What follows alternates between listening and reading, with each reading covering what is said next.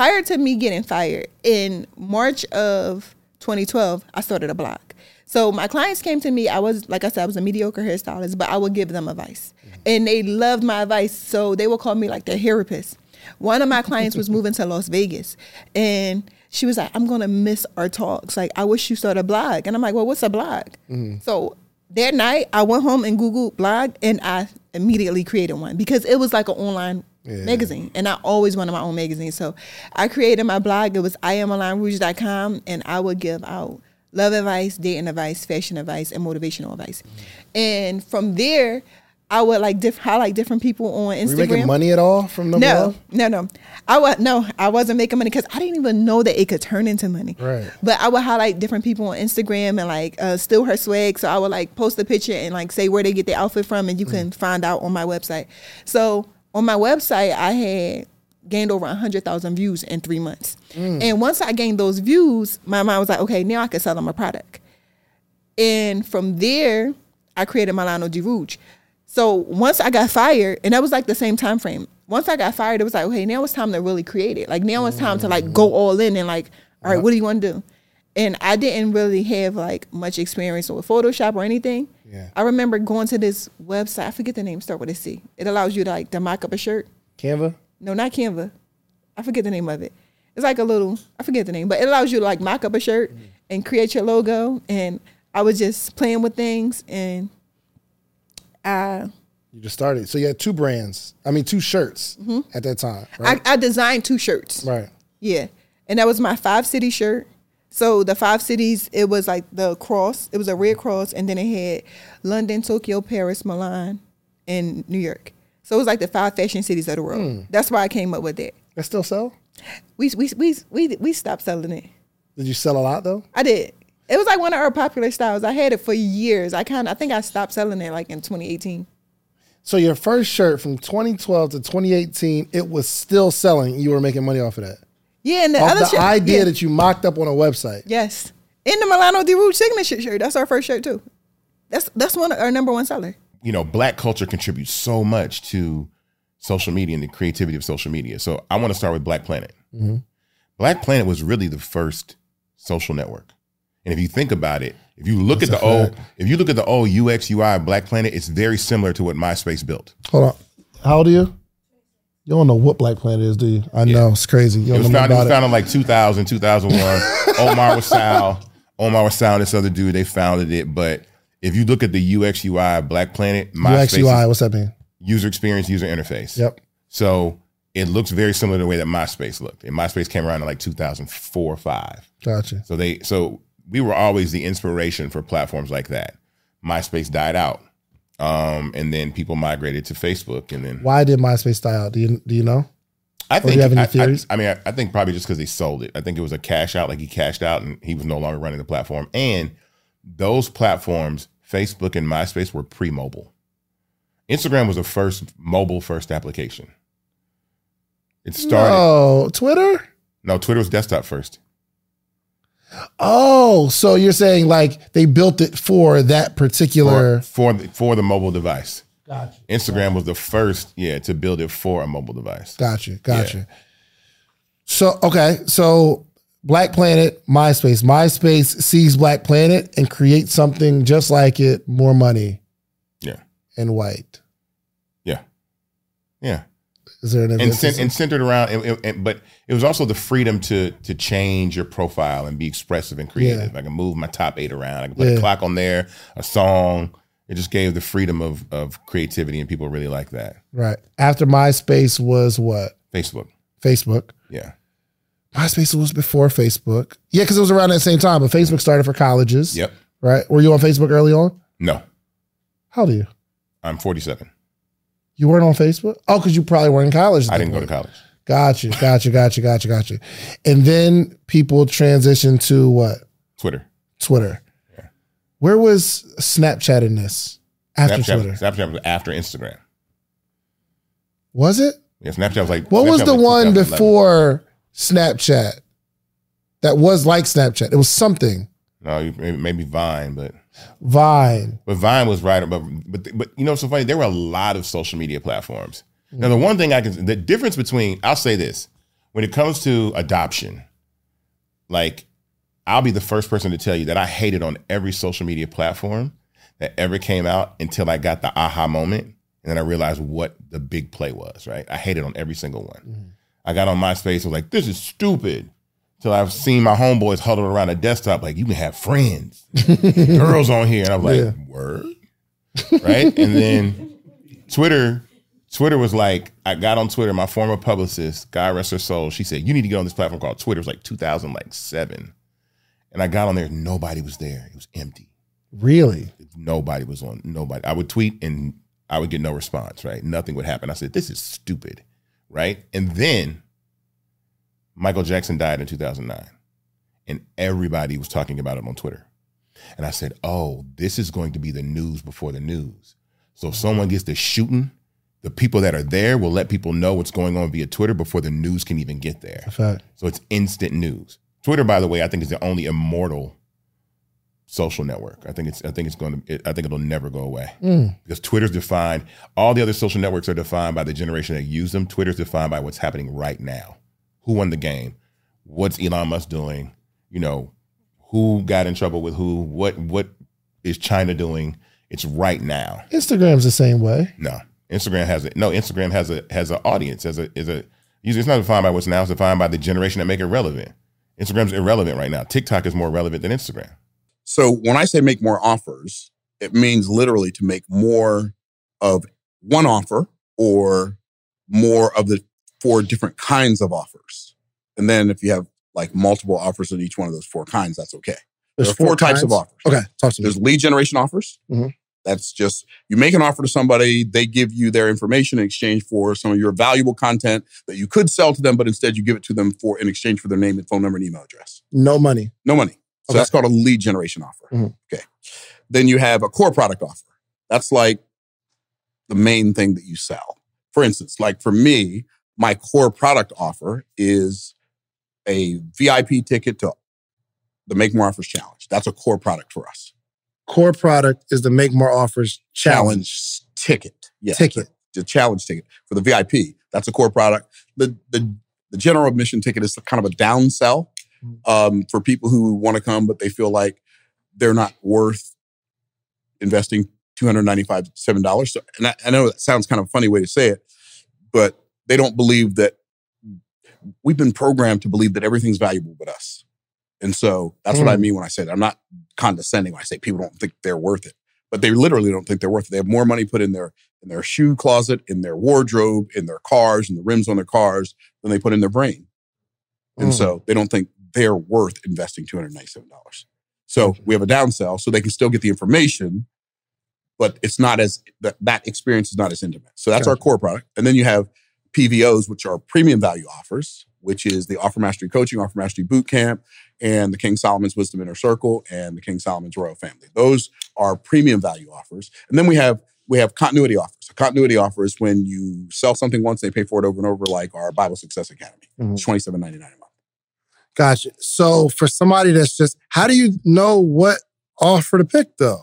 So it depends on where you are. Depends on where you are in like the entrepreneurial game. Like some people like decide one day they wake up that I hate my job, I want to be an entrepreneur.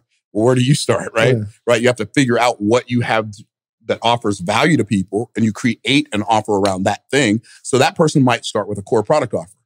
But you've got your morning meetup already. You already had that.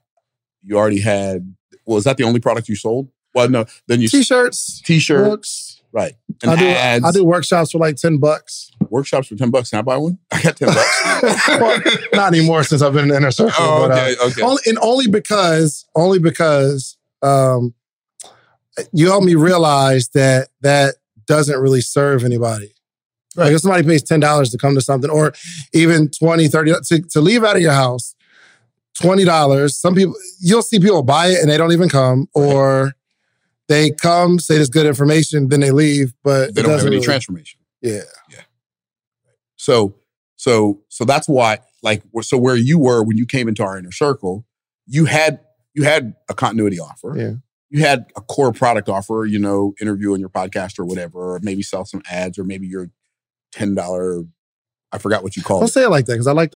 It's so important that Black voices are represented in Black media for so many different reasons. And the next generation of Black voices and influencers from Black voices can be found on NPR's new collection, Black Stories, Black Truths. Black Stories, Black Truths is a celebration of Blackness from NPR.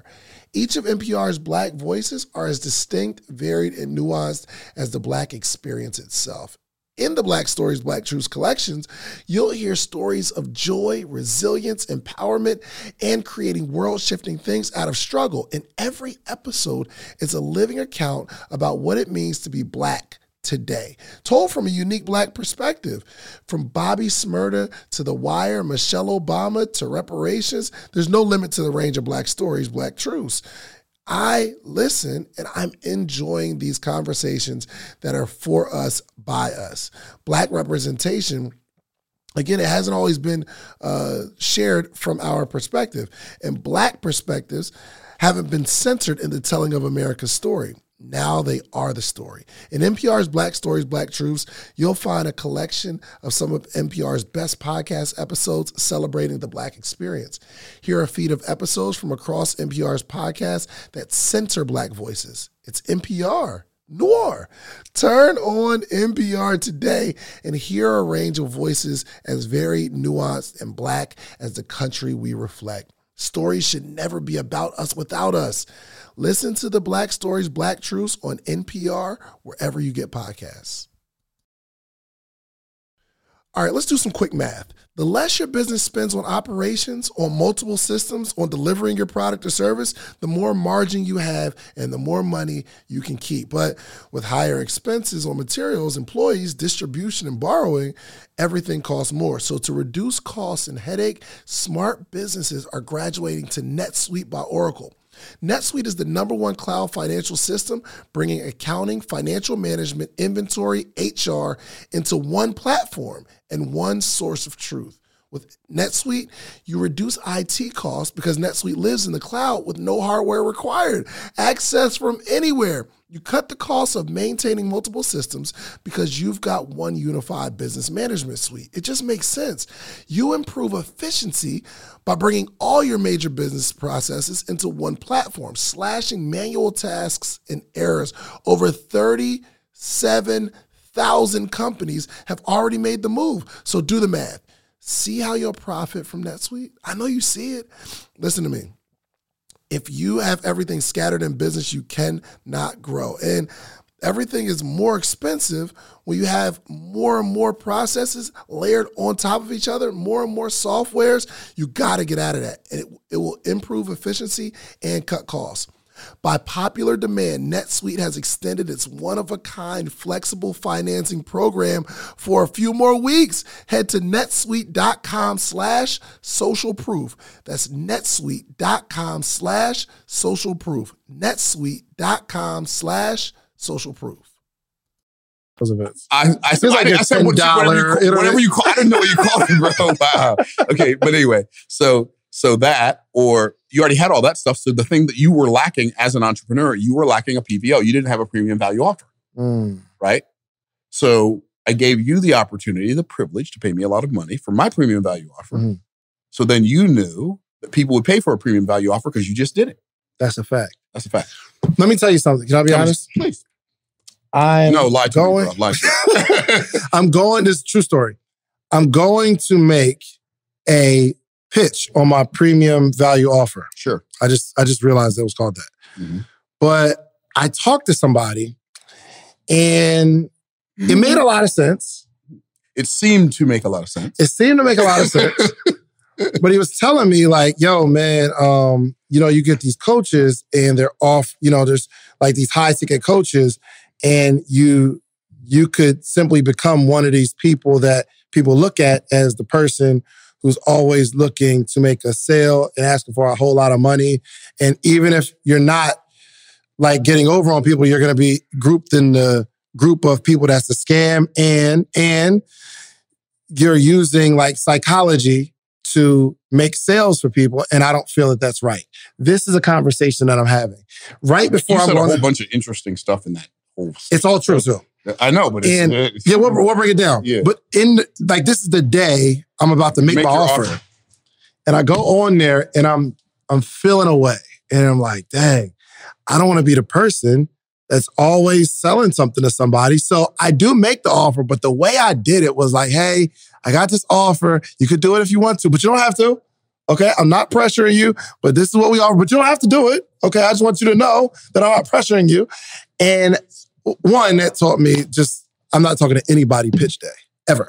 Like, not even You might want to have a conversation with me for pitch day, because I'm not going to tell you anything that's crazy. A fact. So break down what was going on, because it really affected me, and I felt the way. So people make the mistake of thinking that making something easier for somebody actually helps them. Where in life does that ever prove to be true? Where? Like, you go into the military, can you imagine drill instructor saying, well, we were going to make y'all shoot guns, but that's not going to be fun, so we're going to just play marbles. That doesn't prepare anybody for battle, right? And so what happens is we think that making it easier for somebody makes it better for them just because it makes them more comfortable now. But there is a principle called the easy, hard principle. You know about the easy, hard principle, right?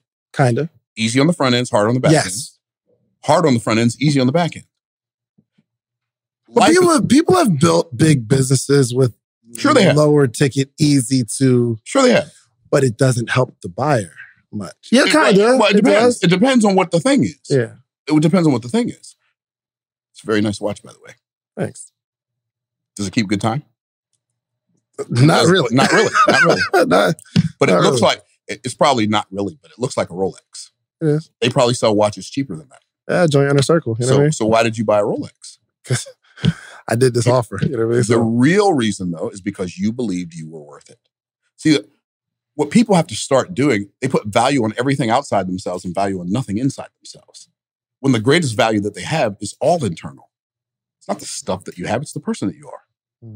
Right? So this person who made you believe right before you made all these people start selling these high ticket offers, then people are going to think, well, what people? The people who want to stay stuck like Chuck in a pickup truck are going to think you're one of those people who only wants to sell high ticket offers so you can make a lot of money. Well, the people who shop at Walmart, I'm figuratively speaking, they might think that about you. But there's people who shop at Neiman Marcus aren't going to think anything about it. Neiman Marcus does not attempt to attract Walmart buyers, and Walmart doesn't attempt to attract Neiman Marcus buyers. You just have to figure out what kind of business you want to have. Yeah.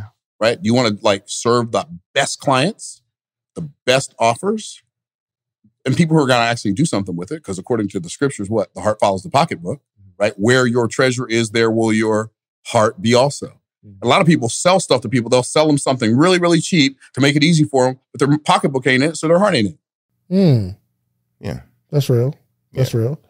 So as an entrepreneur, you get this idea. I'm going to create my own social media platform. Yeah. Who was the first person on there? Well, first, I never built an app before. Let's talk about that. I'm a songwriter, producer by trade. I've been producing and writing music and in the music industry. And I talked to some friends of mine that I met at the gathering spot in Atlanta. Justin Dawkins, Barry Gibbons, and Jewel Burks. They were like my tech senseis, right? I call them my tech senseis. Did they build fan base? No. They gave me, I went to them and said, how do you build an app? And they were like, you need this, you need this, you need this person, you have to have that and do that. And they said, you need some money, right? And so being a person in music, fortunately enough for me, I had kind of pivoted out of just producing for regular people and started putting my music on TV and film. I could advance myself royalties. So I advanced myself like $200,000 and spent that money to build the MVP of fan base. Hold on. I don't understand. Yeah. Explain that. What do you mean? You started advancing yourself royalties. What the heck? I don't understand. So instead of producing for artists, right, and getting on albums, I took all my instrumentals and gave them to a company, and they put them in reality shows and TV shows.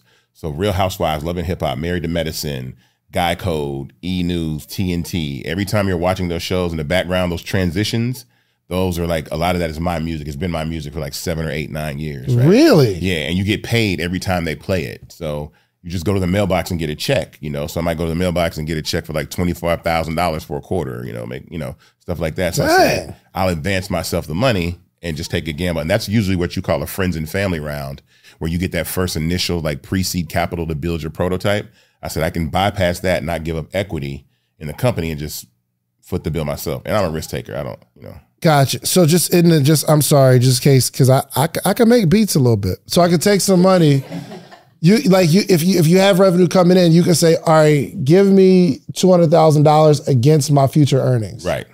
And they'll give it to you at a cost, I would imagine. With BMI, no, it's just they just give it to you. Oh, that's lit. Yeah. Okay. All right, that's dope. So was 200,000 the number? Yeah. Well, I did 100. I did 100, and I think I did 100 one time, and then I went and got another 100. So $200,000 to build the app. Yeah. What was the first step you took? Like, what was the first dollar that you had to pay to build a app? So, first thing I did was the name Fanbase. I trademarked it. Mm-hmm. I didn't have anybody to build it. I said, let me see if I can trademark the name Fanbase specifically for downloadable social media software in the form of subscription, and it was available. And I trademarked it. Okay. Then that same attorney, a good friend of mine, Drew, we've been working together for about 18 years in music. He's like, and this is a very significant part about the story, because Fanbase is a Black founded social media startup. And what I'm about to say is not to throw anybody under the bus, but initially my goal was to I want Black developers. I want to find, I had a black mentor that was helping me. And in the process, that person kind of just disappeared. And then the first guy that I went to that was a Black developer was like, he's a little too busy to build it. And the second guys didn't have their stuff together. So my attorney Drew was like, I know this Argentinian guy who built a really cool website for me. And he has a company, and they build stuff for the CDC and Taco Bell. He has a development company. You need to meet him. And he lives in Atlanta, but the team is in Argentina, so it'll cost way less. If you're trying to build what you're trying to build, it'll probably cost you $600,000. You can probably get it done for $125,000, $130,000. And me and Ramiro met, and it was magic. It was boom. When I'm talking about ready to go, it was instantly chemistry, communication. It was perfect. So I paid initially that company to develop Fanbase. Gotcha. Along the way, Ramiro and his business partners have been in business for about 10 or 12 years, and they approached me and they said, hey, we want to invest in Fanbase. This is the first thing we built that we feel like we ain't never heard nothing like this. This can go somewhere. And by talking to Jewel and Barry and Justin, you have to have a CTO, and people don't know that's a chief technology officer. So you have to have someone that can build what you say you want to build. So as much as I have a vision, someone has to execute that vision. There's a good book called Rocket Fuel that you should read. Andre 3000 told me to read it, but it talks about visionaries and integrators. And so I'm a visionary. I play that role. It's big ideas, close the deals. I'm that guy, but you have to have people to integrate. Yeah. And Ramiro is an integrator. So they take all the stuff that I say on my vision and make the buttons do what they're supposed to do masterfully. Let me ask this question. Yeah.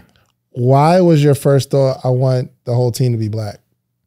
Because there is a disproportionate relationship between Black culture and technology. Mm-hmm. When I was reading the amount of money that companies like Facebook were making in ad revenue, $113 billion a year, $90 billion a year, right? And my point is has anybody ever thought the vehicle is Facebook, the vehicle is Instagram, the gasoline is youth and Black culture? Has anybody ever stopped and said, hey, let's take $6 billion and put it in the hood? You know what I mean? Let's put it in Chicago. Let's put it in Baltimore. You know what I'm saying? Really, let's create creator centers and teach kids how to code and do all this, stuff like that. And it's no. And so the gift and the curse of being Black is we are the apex of innovation. There's nothing cooler than a Black person on the planet.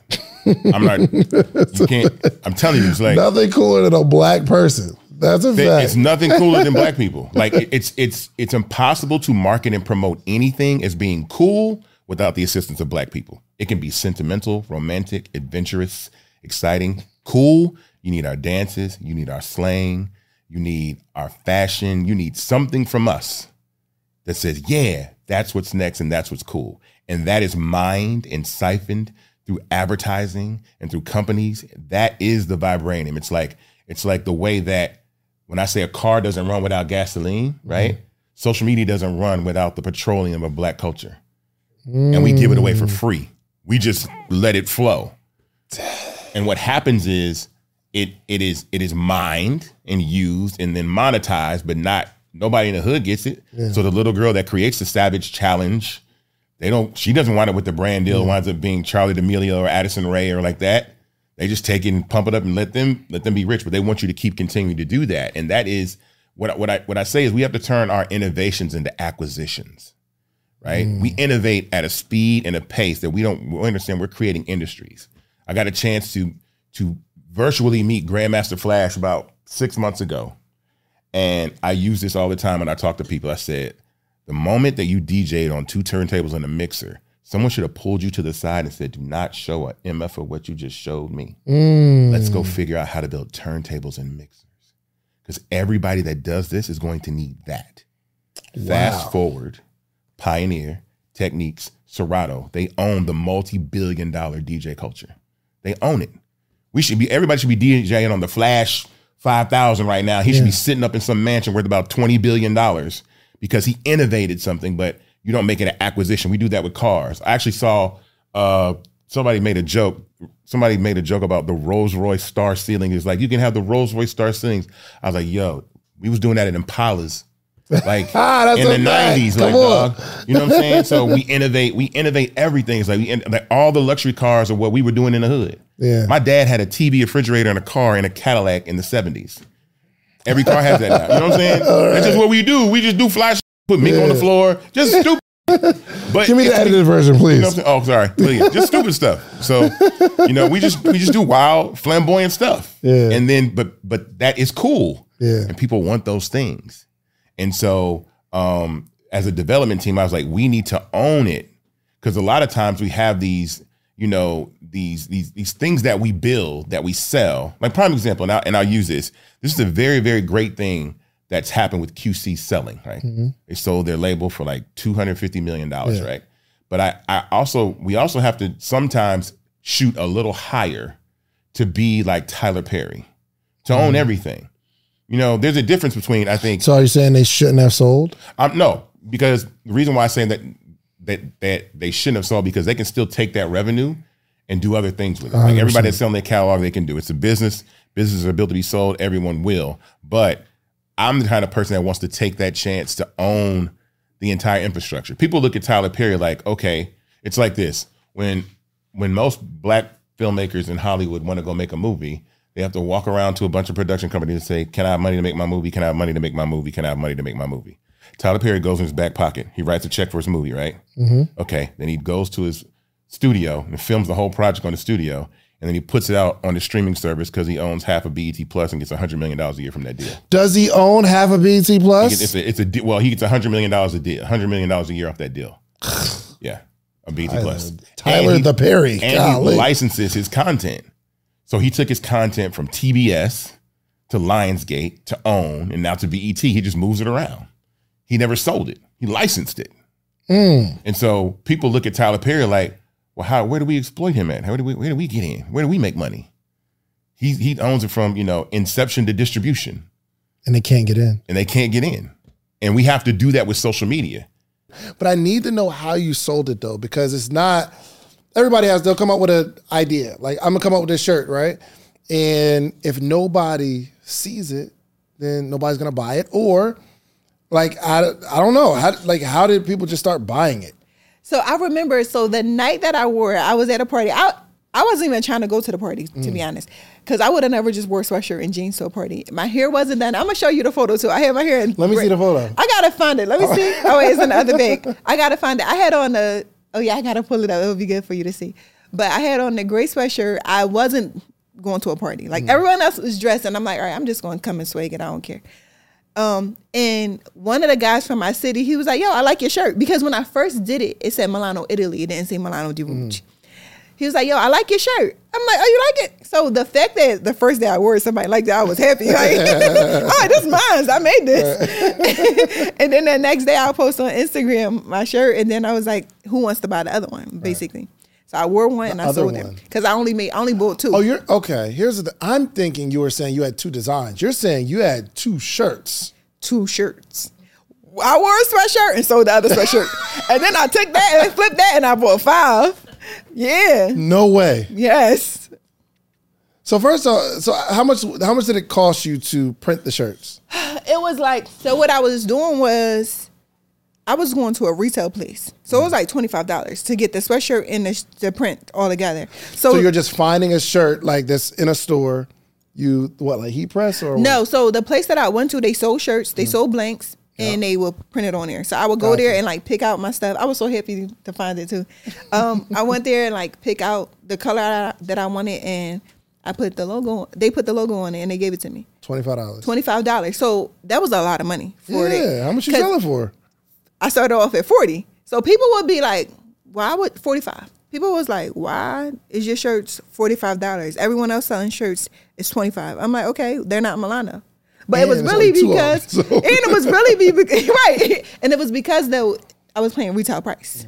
So like, I remember when I was starting to, I would ask like the different people. It was a lot of guys in our city selling T-shirts at the time, and I would ask them like, "Hey, I want to start a T-shirt brand. Where do I get shirts from?" No one told me, and then one person that did tell me, he told me to go to this retail place. So I had no idea about wholesale. I had no idea that I was paying like top dollar for this stuff, and people was getting it for like literally a fraction of the cost, because you can get a shirt and print it up for like $7.99, and I'm paying $25 for it. And I did that for like probably like 5 months. No way. Yeah. Paying the retail price. And that's why you got to make it a premium price, because you paying $25. Yes. And then I remember it was a black guy inside of the store. And the store that I was going to, it was like it was Asian owned, but it was a black guy inside the store. He was like, "Hey, I just want to tell you that, like, I see you in here a lot." He was like, "You do know you can get this for a fraction of the price from a wholesale. Like, you got to go to like an actual manufacturer." So he gave me an Alpha Embroider book. I don't know if y'all know that. Alpha he gave me Broder. that. Yeah. Yep. He gave me that book. And at the time it was called Bodak and Roots. Yep. But he gave me that book, and he was like, "Everything you want in here, you want to get it for a fraction of the cost." And then he gave me a card to some guys that print it. And the first day I went to the guys that print, I ran into the guy that sent me to the other place. I'm like, "Oh, hi." So it was a... Shout out to us looking out for us. Exactly. You know what I'm saying? Right. Taking money away from the man. Well, Asian, I don't know. But that was good. That was cool, though. That was what's up. The guy that initially sent me to the retail space, I ran into him when I went to the manufacturer. And I'm like, "Hey," he's like, "What's up?" I'm like, so my face was like I filmed it, but I wasn't mad. You know why? Because I felt like he worked hard to find his manufacturer. He don't have to give me that. 100%. And it just taught me that if I wanted something bad enough, the answer isn't as hard to find as I thought. And that's how I looked at everything. Like, if you truly want it, you're going to go for it. Yeah. And I'm like, yeah, I met you. Like, so like now it's like, I appreciate it so much more. You said something the other day that really clicked. Okay. It was the philosophy of be, do, and then have. Yeah. So I'm thinking about it, and I coach people, and I have clients. And your premise is, I got to get people to believe that they are something more than themselves, or to be something else, not just tell them what to do. Yeah. Most coaching programs are, I won't say most, because I've not counted. So many coaching programs, right? Many coaching programs only help people realize what they can't do. They don't help people become the person who can do the thing. So many coaching. What's up, podcaster or soon-to-be podcaster? Get ready to level up your podcast game, because the #1 podcast education summit of the year is back, and it's bigger and better than ever. I'm talking about the 2nd annual podcast summit happening on July 4th and 5th in the content creation capital of the world. You already know, ATL, baby. Atlanta, Georgia, going down July 4th and 5th. 2 full days. Imagine this. Imagine you getting all the game you need to take your voice, your brand, your business to the next level. Imagine getting all the insider tips. Imagine getting all the know-how that you've been craving for the last 2, 3, 4 years, where you're talking about you're going to start a podcast, but you haven't yet, because you don't have the tools, you don't have the tips, you don't have the tricks. I don't care if you're just starting or you're a seasoned pro. This summit has something for everyone. Picture you mastering the basics of setting up your podcast, or unlocking the secrets to grow your brand on social media. We're not just talking about podcasting here. I'm talking about you want to build a long form catalog, whether it's skits, movies. We got people talking about script writing. This is an incredible experience. Imagine discovering the art of securing these lucrative sponsorship deals. And that's not all. Learn the ropes of creating a pitch deck that has sponsors knocking down your door. But wait. There's more. This isn't just a summit. This is an experience. I'm telling you. Rub shoulders with industry leaders. And you got to network with the other people that are doing what you're doing. All the guests that have ever been on Social Proof Podcast, I'm giving them a free ticket. And in exchange, they promise me that they're going to sit down and do short interviews with you. We got podcast booths for our VIP members where you can sit down, pull somebody to a side, and you're going to create content in real time. I know what you're thinking. How do I get a part of this podcasting paradise? Well, it's simple. All you have to do is head over to podcastsummit.com, grab your tickets now. But hold on. Because I have something really, really special for you. I got a little treat for my early birds, people who take action. The next 20 listeners and only 20 listeners who get your tickets right now, okay? I'm not only going to give you 20% off of whatever ticket level you get 20% off. But if you use the promo code Big Deal, it'll take 20% off immediately, but I'm also going to allow the first 20 people listening to this right now to be able to bring a friend, bring a teammate, bring a partner for absolutely free. You get general admission, they get general admission. You get VIP, they get VIP. Whatever ticket level you purchase, you get to bring a friend, partner, colleague, boo thing for absolutely free. Nothing extra required. My team's going to reach out to you, get your partner's name, or if you don't have the person you know right now yet, you got time, no pressure, you get us back. But use that code Big Deal. That triggers to let us know you get to bring someone for free. So don't wait. So secure your spot at the #1 podcast education summit in the country. Join us July 4th and 5th in Atlanta. Let's turn your podcast dreams into a reality, y'all. Head over to podcastsummit.com. Use promo code Big Deal at checkout and get your tickets now. Don't miss out on the opportunity to take your podcast to new heights, take your brand to new heights, take your business to new heights with this unprecedented offer, okay? I'll see you at the summit. And don't forget to use promo code Big Deal. Programs have way more failures than success stories because they're teaching the people what to do without teaching them how to become the person who can do it. The principle of high achievement is be, do, have, which means don't be, can't do, don't do, can't have. Be a little, do a little, do a little, have a little. Whoa. Be, hold on, say it again. Be, do, have. Yes. Don't be, can't do. Don't be, can't be. Can't do. Don't do, can't have. True. Right? Makes sense. Be a little, do a little, have a little. Mm-hmm. Be a lot, do a lot. Do a lot, have a lot. So the foundational premise of the whole thing is the being. You're not called a human doing. You're not called a human having. You're called a human being. Why? Because the most important thing about you is who you are being, who you are becoming. The whole purpose of life is to perpetually be becoming more until you die. That's the whole purpose of life, to be becoming more. So someone invests in my program, right? Right. My responsibility is to get them to become something else. Or not something else, but to become more. It's really, even more than to get them to become more, is to get them to acknowledge who they are and to get them to aspire to be who they can be. Right? Who we are, that's the value we have right now, but who we can become, that's the potential that we have right now. And the potential is the difference between who we are right now and who we can be. And so our job is to show people their potential and get them to move towards that potential. That's our job. That's your job as a coach. That's your job as a parent. That's a pastor's job. That's a teacher's job. That's a friend's job. It's a husband's job, a wife's job. To help, like all of us, we're supposed to help the people around us grow. As iron sharpeneth iron, so doth the man sharpen the countenance of his friends. That's my purpose, to help you become more, to help you become sharper. You help me become sharper. We help each other become better. That's that makes sense. Because I have a course, right? Mm-hmm. And I'm saying, well, first step is you've got to check out the course. Now, the course is kind of like the step-by-step stuff that you are supposed to do. Sure. And then 3 weeks later, you ask a question. I'm like, yeah, did you check out the course? They're like, no, I didn't watch the course. And then a coach would be inclined to say, hey, watch the course. It's in there. Mm-hmm. But that's just, again, me telling people what to do, not getting them to become the type of person who would actually go through the course. Yeah. So, and the way you really help people become is you people love stories, right? Mm-hmm. And they can relate to stories. So you could tell them either a historical or metaphorical story. Historical meaning something that you know has happened with someone, or metaphorical, just a story about, it could be a story about a comic book character, something made up off of a television show. It could be off of a fairy tale, whatever, right? Metaphorical. So you tell them a story or a metaphorical story that helps them see someone who desired the same transformation they desire, and they went through the process of becoming. And then you tell them the story of somebody else who wanted the same thing, and they refused to go through the process. You show them how each of those people ended up. One of those people could even be you. That's why personal testimonies are so powerful.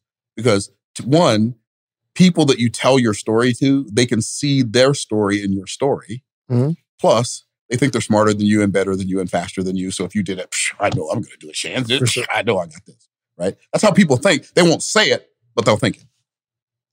So the purpose of the story is to get them to see something. Right. The purpose of the story is to get them to feel what the transformation would feel like. Because when we listen to stories or we read stories or we watch stories, we do it vicariously.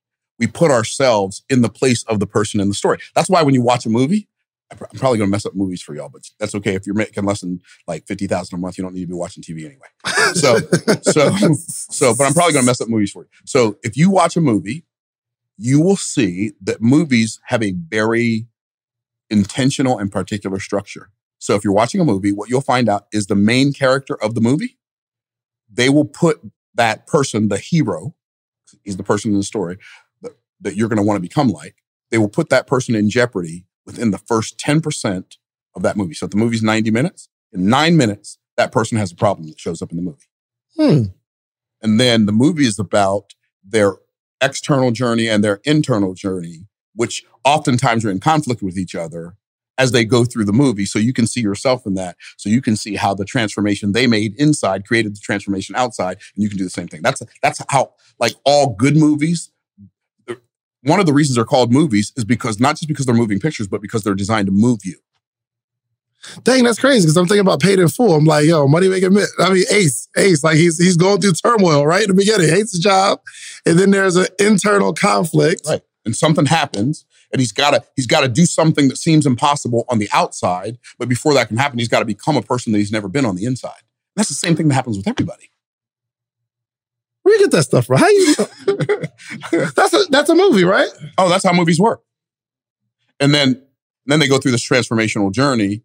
And since I'm messing up movies for you, like spoiler alert, like I'm going to destroy movies for you for the rest of your life, right? So close to the end of the movie, the external achievement thing that they're going for, it looks like it's not going to happen. Period. The end, it looks like the movie's going to end and the hero's going to die and all of the stuff that goes with that. And then all of a sudden something happens, some miraculous thing happens, and then and then the music comes, and then they rise to save the day. And so now you feel hope again. That's great. I learned that. He described every movie that's ever made in 3 minutes. That's crazy.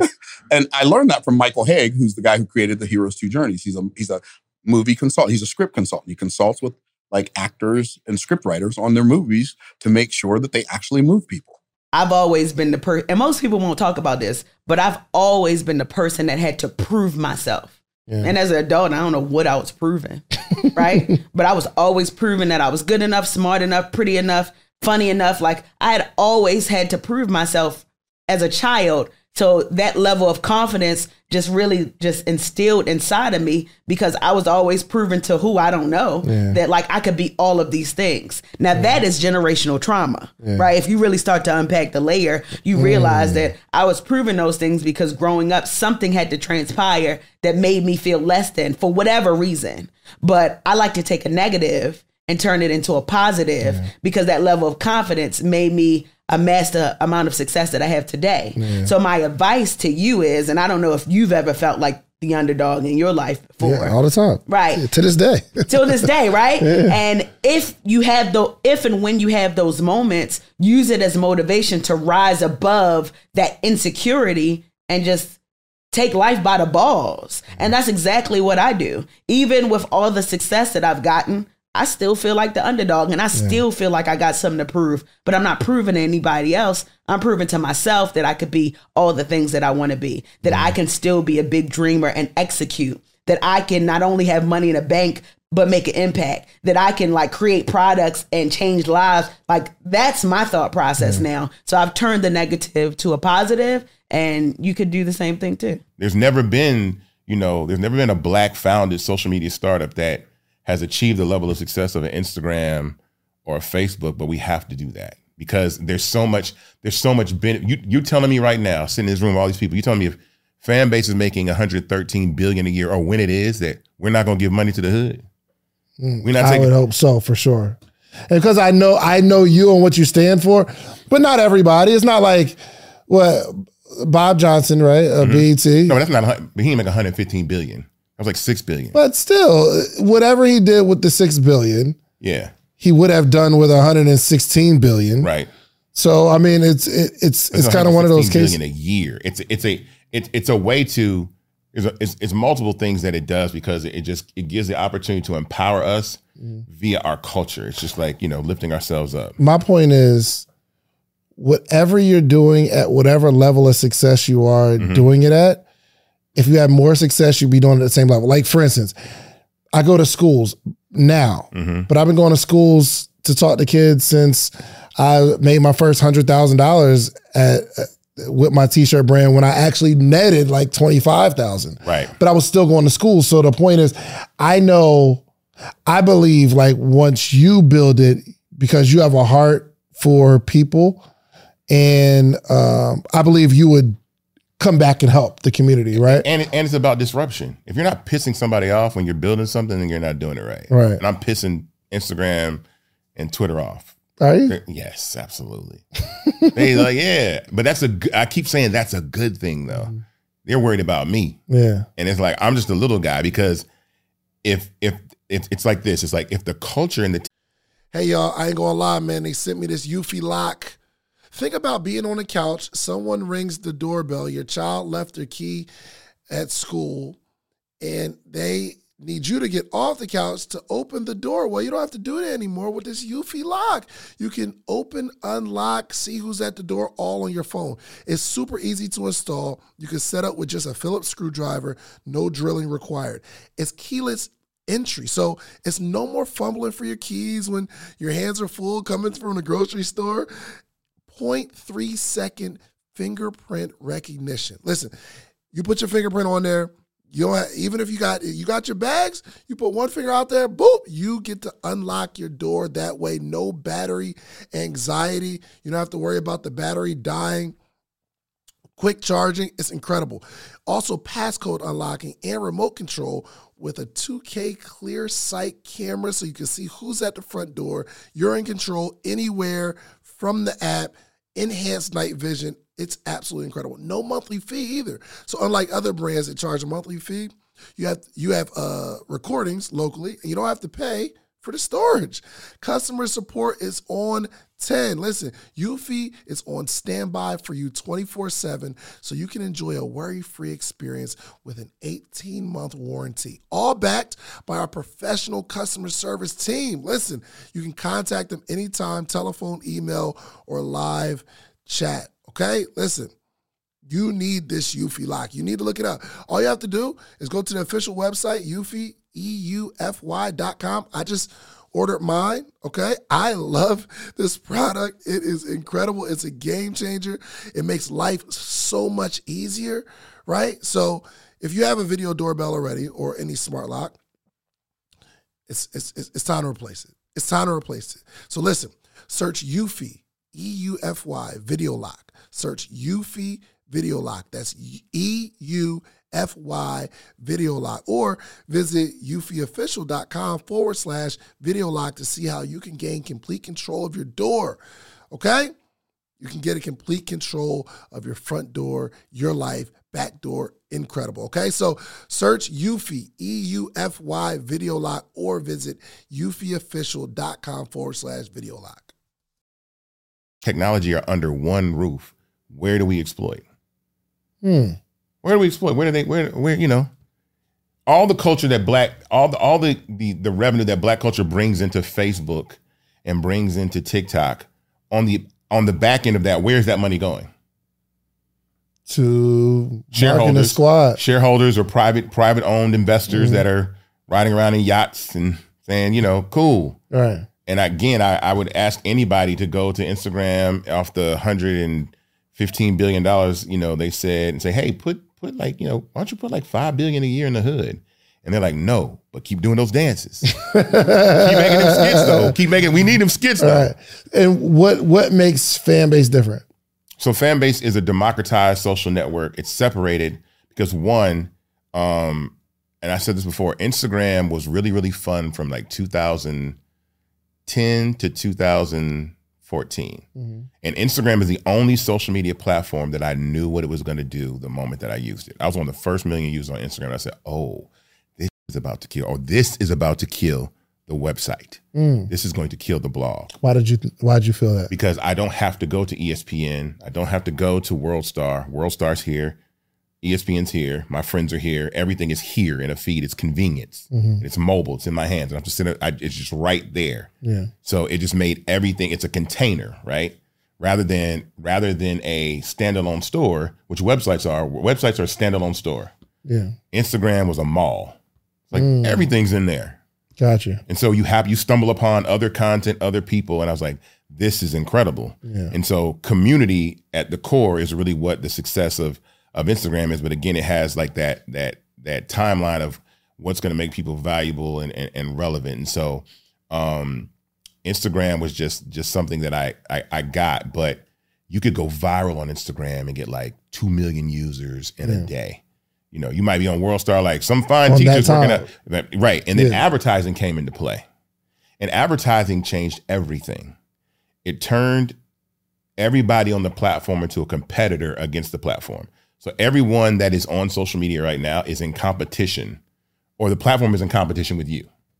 And I proved that a million times. It's based off visibility. It's ads, ad revenue, right? Explain that. Okay, so let's take the word follower and throw that out the window. Mm-hmm. All right, now let's take someone like Kim Kardashian that has 300 million followers, but let's turn that to viewers. Okay. Use the word viewer now. How many people watched the Super Bowl this year? I don't know. A lot. 118 million. 118 million. How much did they charge for a 30-second spot?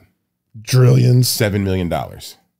So if Kim Kardashian could post a piece of content and instantly reach 320 million people, 24 hours a day, 7 days a week, not like the Super Bowl's on 1 day a year for 4 hours, she could charge $21 million every time she posted a piece of content.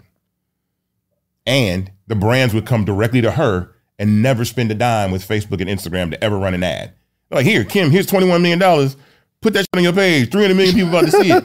Goodness gracious. You know what I'm saying? Like, that's what they would do. So the moment that advertising came into play, platforms started to suppress your content. Mm-hmm. And I prove that. I tell people, go look at Kim Kardashian's page right now and look at her following versus her reels, right? Her reels views or whatever. And it's about maybe 5%. At one point it was like 1.8% because they have to limit your visibility so they can run advertising. My mom, so I remember telling my mom, like, I want to expand into sweatsuits. And at the time, American Apparel was doing wholesale sweatsuits. And I'm like, this would be my first time doing a sweatsuit because I really had t-shirts. I had a fashion show with t-shirts. All t-shirts. All t-shirts. Fashion show. It was like we were just showing you how to style t-shirts with just suits and skirts and different items. How many t-shirt designs did you have? 2. Yo, you spent $25,000 on a fashion show with 2 designs, all t-shirts, just worn differently. But guess what? It's because my fashion shows is not about the fashion. It wasn't about the fashion. It was about the experience. Talk to me about this experience. It was about, so like every time I put on a show, I love entertainment. Like I'm all about like just making people feel good. So from my first fashion show, like I made sure we had a poet. Like I like the poet to like make you feel. We have a dancer or we have a performance. Like, so we had a ballerina performing. We had, it was 3 runways too. So it wasn't even just one. It was 3 runways. So we picked the songs and it's just like a vibe. Like it was a positive vibe that we did in the city. And the show would probably be like a 3-hour type of thing. Wow. Yeah. And like the city comes out for the fashion show. This is crazy. Yeah. And I had t-shirts. designs, Yes. all t-shirts. Yes. But it's the experience. That's a perfect example, man, of it's not about the thing that you have, it's about what you do with it. Yes. Right? Your vision for that. You know what I mean?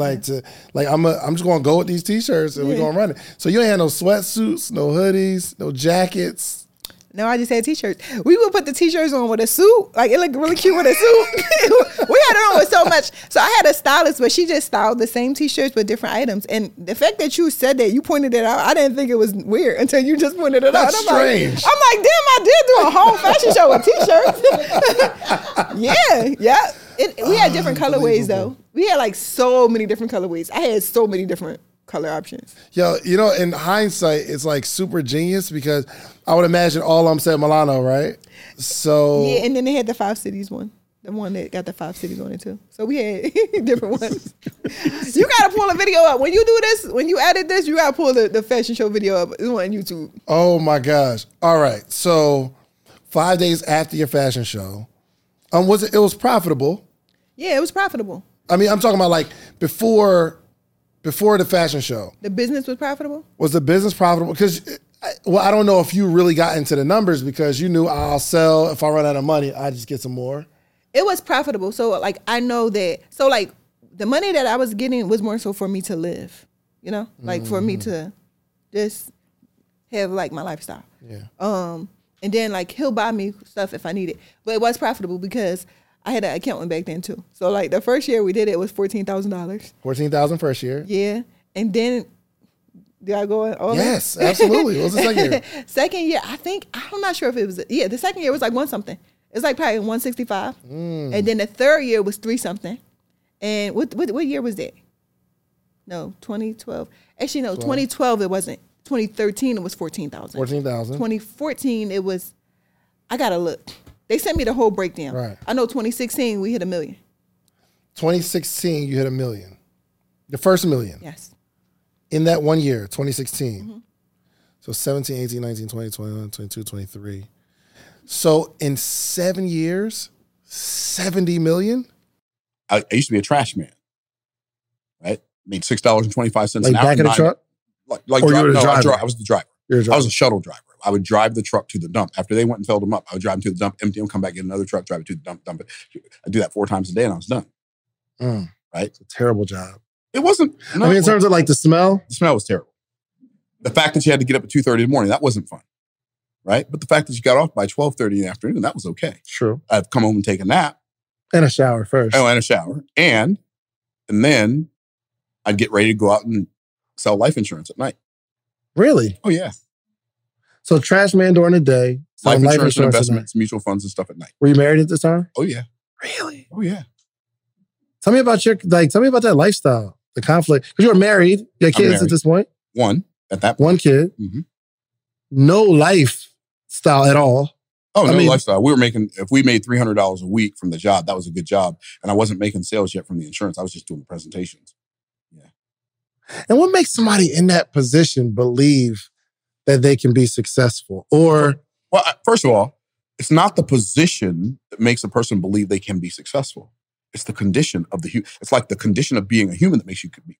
Like God built you with potential. He built you with the ability to believe in your potential. And then you have the cultural hypnotic societal mechanism that programs that belief in your potential out of you. Your belief in your potential is natural. Your lack of belief in your potential is unnatural. That has to be taught.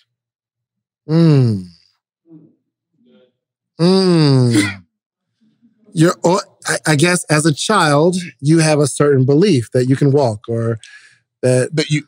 What did you want to be? I'm going to be a fireman. I'm going to be a doctor. I'm going to be an airline pilot. And I'm going to be G.I. Joe. You're going to be all this stuff. I did have a life-size poster of Allen Iverson because I was going to go to the NBA. Exactly. But you know what happens? All of the rational adults rationalized, which means they told themselves and you rationalized. They rationalized you out of it. There are 75 million people a year want to go to the NBA and only 3 of them make it. What makes you think you're going to be one of those ones? Wait, what? Did you talk about you talking about dad? Did he tell you to okay. That makes sense. Yeah. You have to learn that you can't. You believe that you can. It's natural to believe that you can. You have to learn that you can't. And fortunately, some of us like have people telling us that we can, but most of us have most of the people who we look up to in our lives, our teachers, our parents, our grandparents, aunts and uncles, tell us that we can't because of two things. One, they're protecting us, they think, from getting hurt because they don't want us to feel the pain they felt when they attempted and didn't do it. Which is noble. It's understandable. It's understandable. Yeah. Okay. And the other reason is if we actually do it and they didn't, that's an indictment. By the way, that's one of the reasons your peers don't want you to succeed. Because it's an indictment. Well, if you do better, now I got to go do better, or my wife ain't going to understand why is he doing better and I ain't doing better. Wow. So that, I guess, dang, I always understood the principle of the environment, right? Your environment is going to change you before you change it, right? 100. But it's because of what they're getting you to become, I'm gathering. Exactly. Here's what's really interesting. Most people have no idea who they are. You know why? Why? Because they get their identity from society. And they think they are who society tells them they are. So if you don't look like them, in fact, you could, like, scientifically from Fibonacci sequence, like, perspective, actually look way better than them. But because they feel intimidated by the fact that you look way better than them, they will tell you that you look worse than them. And so what happens is we buy into the lie of what society tells us because society is most of society refuses to embrace their own greatness. So when you step into your greatness, they feel intimidated. So they try to intimidate you out of your greatness. And so what you got to do is you got to, like, I believe the best way to understand who you are is to know who you are based on whose you are. I remember when I was in elementary school, and I remember when I learned in school, I was probably in the 3rd or 4th grade. And because we come home from school, my mom would say, "So what'd you learn in school today, baby?" "Well, today I learned that we're a higher form of animal." My mom said, "Don't you ever say that again." It's like, okay. Really? Oh, yeah. You're not an animal. You're made in the image of God. I didn't know why she was so bent out of shape, but she was like lit. Don't you ever say that again. My child ain't no animal. And I said, "Okay, yes, ma'am." And I like to be so transparent now because, well, I've always been transparent, but like, especially podcasts, because I don't ever want to sit here and be the person like, everything is sweet. That's a lie, right? We go through ebbs and flows. We got speed bumps. I'm the entrepreneur. Yesterday I cried, right? Because I'm like, I'm tired today. Like, today just don't feel good today. About what though? Is it just some sort of emotional thing overtakes me, or was there a specific thing that you're crying about and you couldn't figure it out, or what was it? Sometimes it's just like, you don't know what you're crying about. I'm happy. Yeah. But specifically, my assistants was getting on my nerves, if you want to be honest. and then, I'm a woman. So like I just had a baby 4 months ago, right? So hormonally, I'm all over the place sometimes. But I'm also a very emotional CEO because I did not create my business to make money. Yeah. I created it because it was a passion project for me. So I'm passionate about it. So when things, what gets me emotional? When somebody wrote an article about Slutty Vegan yesterday. Right. And this was the first time. I think that's probably what the root of the problem was. It was the first time that somebody wrote an article about Slutty Vegan where we didn't get rave reviews. So that was shocking to me. It was a student article, right? Like, not a big reach, whatever. I got over it. But it triggered me differently because everybody always loves the brand, right? So when somebody didn't love the brand, it made me pay attention. Like, wait, what's wrong, right? Dang, you understand what I'm saying? I want to say something too real quick. I can imagine people want the love, but when people don't love what people normally love, they take it hard. But if you've never been loved, a little bit of love, you feel it more. But the hate, it's like, oh, I've been hated all my life. Yeah. So the negative comments hurt you. Yes, it did. And I looked up and I was crying like, Pinky, get it together. What you crying about? But I had to realize what you asked me in the beginning. How do I feel? I'm in transition. And it's a great transition. But guess what happens with transition? New levels, new devils, right? As you elevate, there are going to be elements in that elevation that are going to look unfamiliar. I'm used to everybody loving Pinky. I'm used to everybody loving my brand. The level of elevation that I'm going to in that frequency, everybody ain't gonna love you. Everybody won't appreciate what you do for the community. Everybody won't say, oh, she's dope. Everybody won't say that. And I'm getting to a place where I'm learning how to embrace all of it and not pay attention to the things that I don't need to pay attention to because it's going to get me off of my focus. And the focus of the exercise here is to be clear so that I can continue on this journey and break these generational patterns that have been created for me when I was a kid. So then this is how they trick you. So then they say, well, to get higher in the algorithm, post more content. But by posting more content, all that does is give them more content to run ads in between. So you're giving them space to run more ads to make more money. And they're telling you do that because it'll make the algorithm and you'll get higher and But do they boost the algorithm so that we have that result of posting more? Because you post more if you get more engagement, right? So are they shooting? No. They just nullified all that yesterday. They just proved all that was some BS. They said, oh, we're starting Meta Verified. Did you hear about that? Yeah. Yeah, Meta Verified. You can buy your blue check now, but it also comes with higher visibility, higher ranking in search. Yes. That means your content was never reaching nobody. They was lying to you the whole time. Right. Okay, I see. You have to listen to what they're not saying as opposed to what they're saying. Yeah. They're telling you like, oh yeah, reach more people and get higher visibility. Fam, if I have 200 million people that want to see me and you're only showing me to 7 million people, you're playing with my money. You're playing with my reach. You're playing with my audience. I have a product to sell. I have a message to get out. You're playing with them. Or why am I here? So when you buy the verification, are they going to let everyone be verified? Anybody that pays $11.99 a month, which again is a subscription, and we'll get to subscriptions in a minute. 100%. But I wonder if the paid verification will look different somehow than the celebrity verification. So I'll say this, probably so. And if so, it's because of fan base. So I'm gonna just say this. When I built fan base, I said, you know what we need? I told Ramiro, I said, for people that work at fan base or really early investors, we need a gold verification badge. So there's the blue, but then we got the gold. Right. Like high executives, high level investors, very important people, right? As soon as Elon took over Twitter, if you go to Twitter right now, all the Twitter accounts have gold verification checks now. And all they're going to do is get everybody, what they're going to do is they're going to let everybody use Meta Verified and they're going to switch that check. They're going to switch the color and add another level. Really? Hold on. On Twitter, there's gold verification. Go to Twitter right now. Just go to Twitter and then start and type in the search and start Twitter. And all the official Twitter accounts will have gold verification badges. Well, the only person I really follow, I do follow Elon. So no, he won't. He doesn't have one.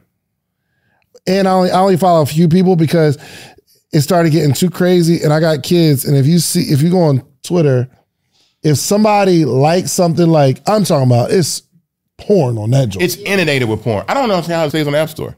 Yeah, I only follow 6 people, bro. The people that I know ain't looking at that. No, but just take a look at this. Look at these accounts.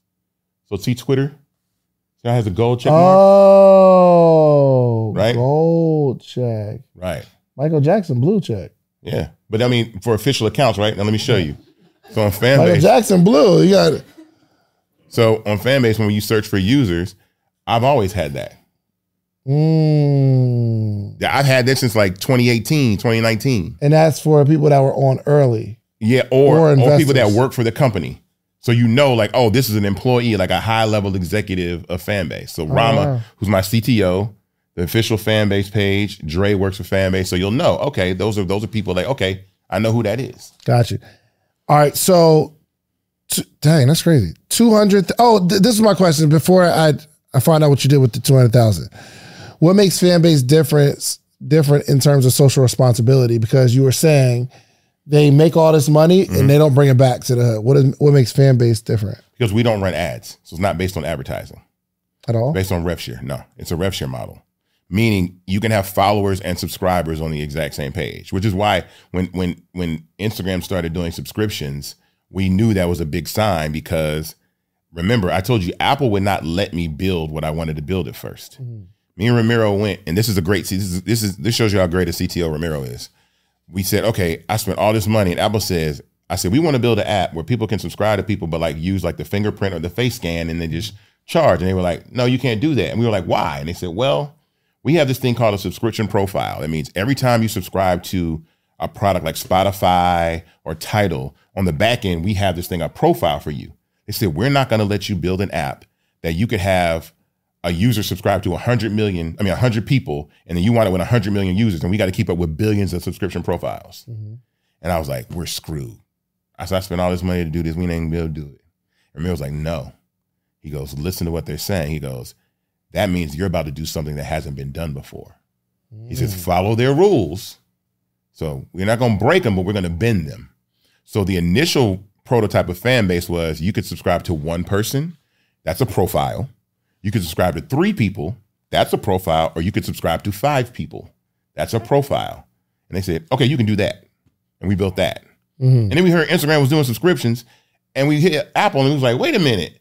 And they were like, oh yeah, you should reach out to subscriptions. We've had a change of heart of the way we view subscriptions. Oh, wow. I was like, oh, word, wow. Oh, word. Word. Cool. But we did it. So we transitioned, and so now you can subscribe to as many people as you want. Like they created SKUs, like they changed the model of subscriptions and let you create SKUs with price points, and you can have as many, a certain number of price points and subscribe to as many people as you want to. So I was like, oh, we did that. We were the first app to do it. So they're following you. They have to though. But I'm not worried because it's a big world out here, man. Like, you know what I'm saying? And again, them kids are not coming to Instagram. Yeah. I be on my fan base too, man. I get a notification from you every day because you be like, there'll be a particular topic. Yeah. Like, all right, Grant Cardone says this. Let's talk about it. I'm like, okay, I'll see what's going on. So my goal for fan base is like subscription is going to change the world, right? It's going to really change the way, because it's so much money that people are making, because what social media has built their legacy off of is like fame and clout and notoriety. 100%. That leads to revenue, right? Mm-hmm. So it's like, give an exhaustive amount of content, go viral, and then maybe become famous from that. Mm-hmm. And so much of my experience in the music industry has prepared me for tech, because nothing's more grimier than the music business.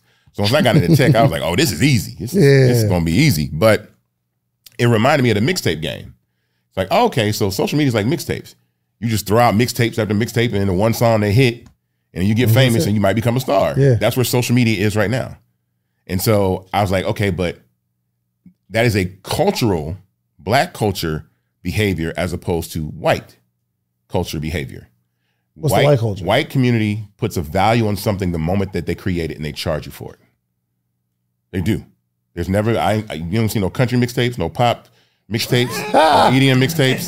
Hold on. Garth Brooks ain't made no mixtapes. And then on top of that, when you look at platforms like Patreon, like check them out, the majority of the creators on there are white that make the most money. And they might have started in 2016, but they're making $198,000 a month off 20,000 people. You see what I'm saying? So I tell people, do you want 1 million followers or do you want $1 million? Because I know people with 13 million followers on TikTok that are broke. Yeah, 100%. All it takes is 5,000 people paying you $2.50 a month, right? That gives you $12,500 a month, $150,000 a year. 50,000 people is $125,000 a month, $1.5 million a year. So imagine the average American salary is $47,000 a year. All you need is 5,000 people paying you $2.50 a month. You're making $150,000 a year, more than 97% of Americans. That's the future.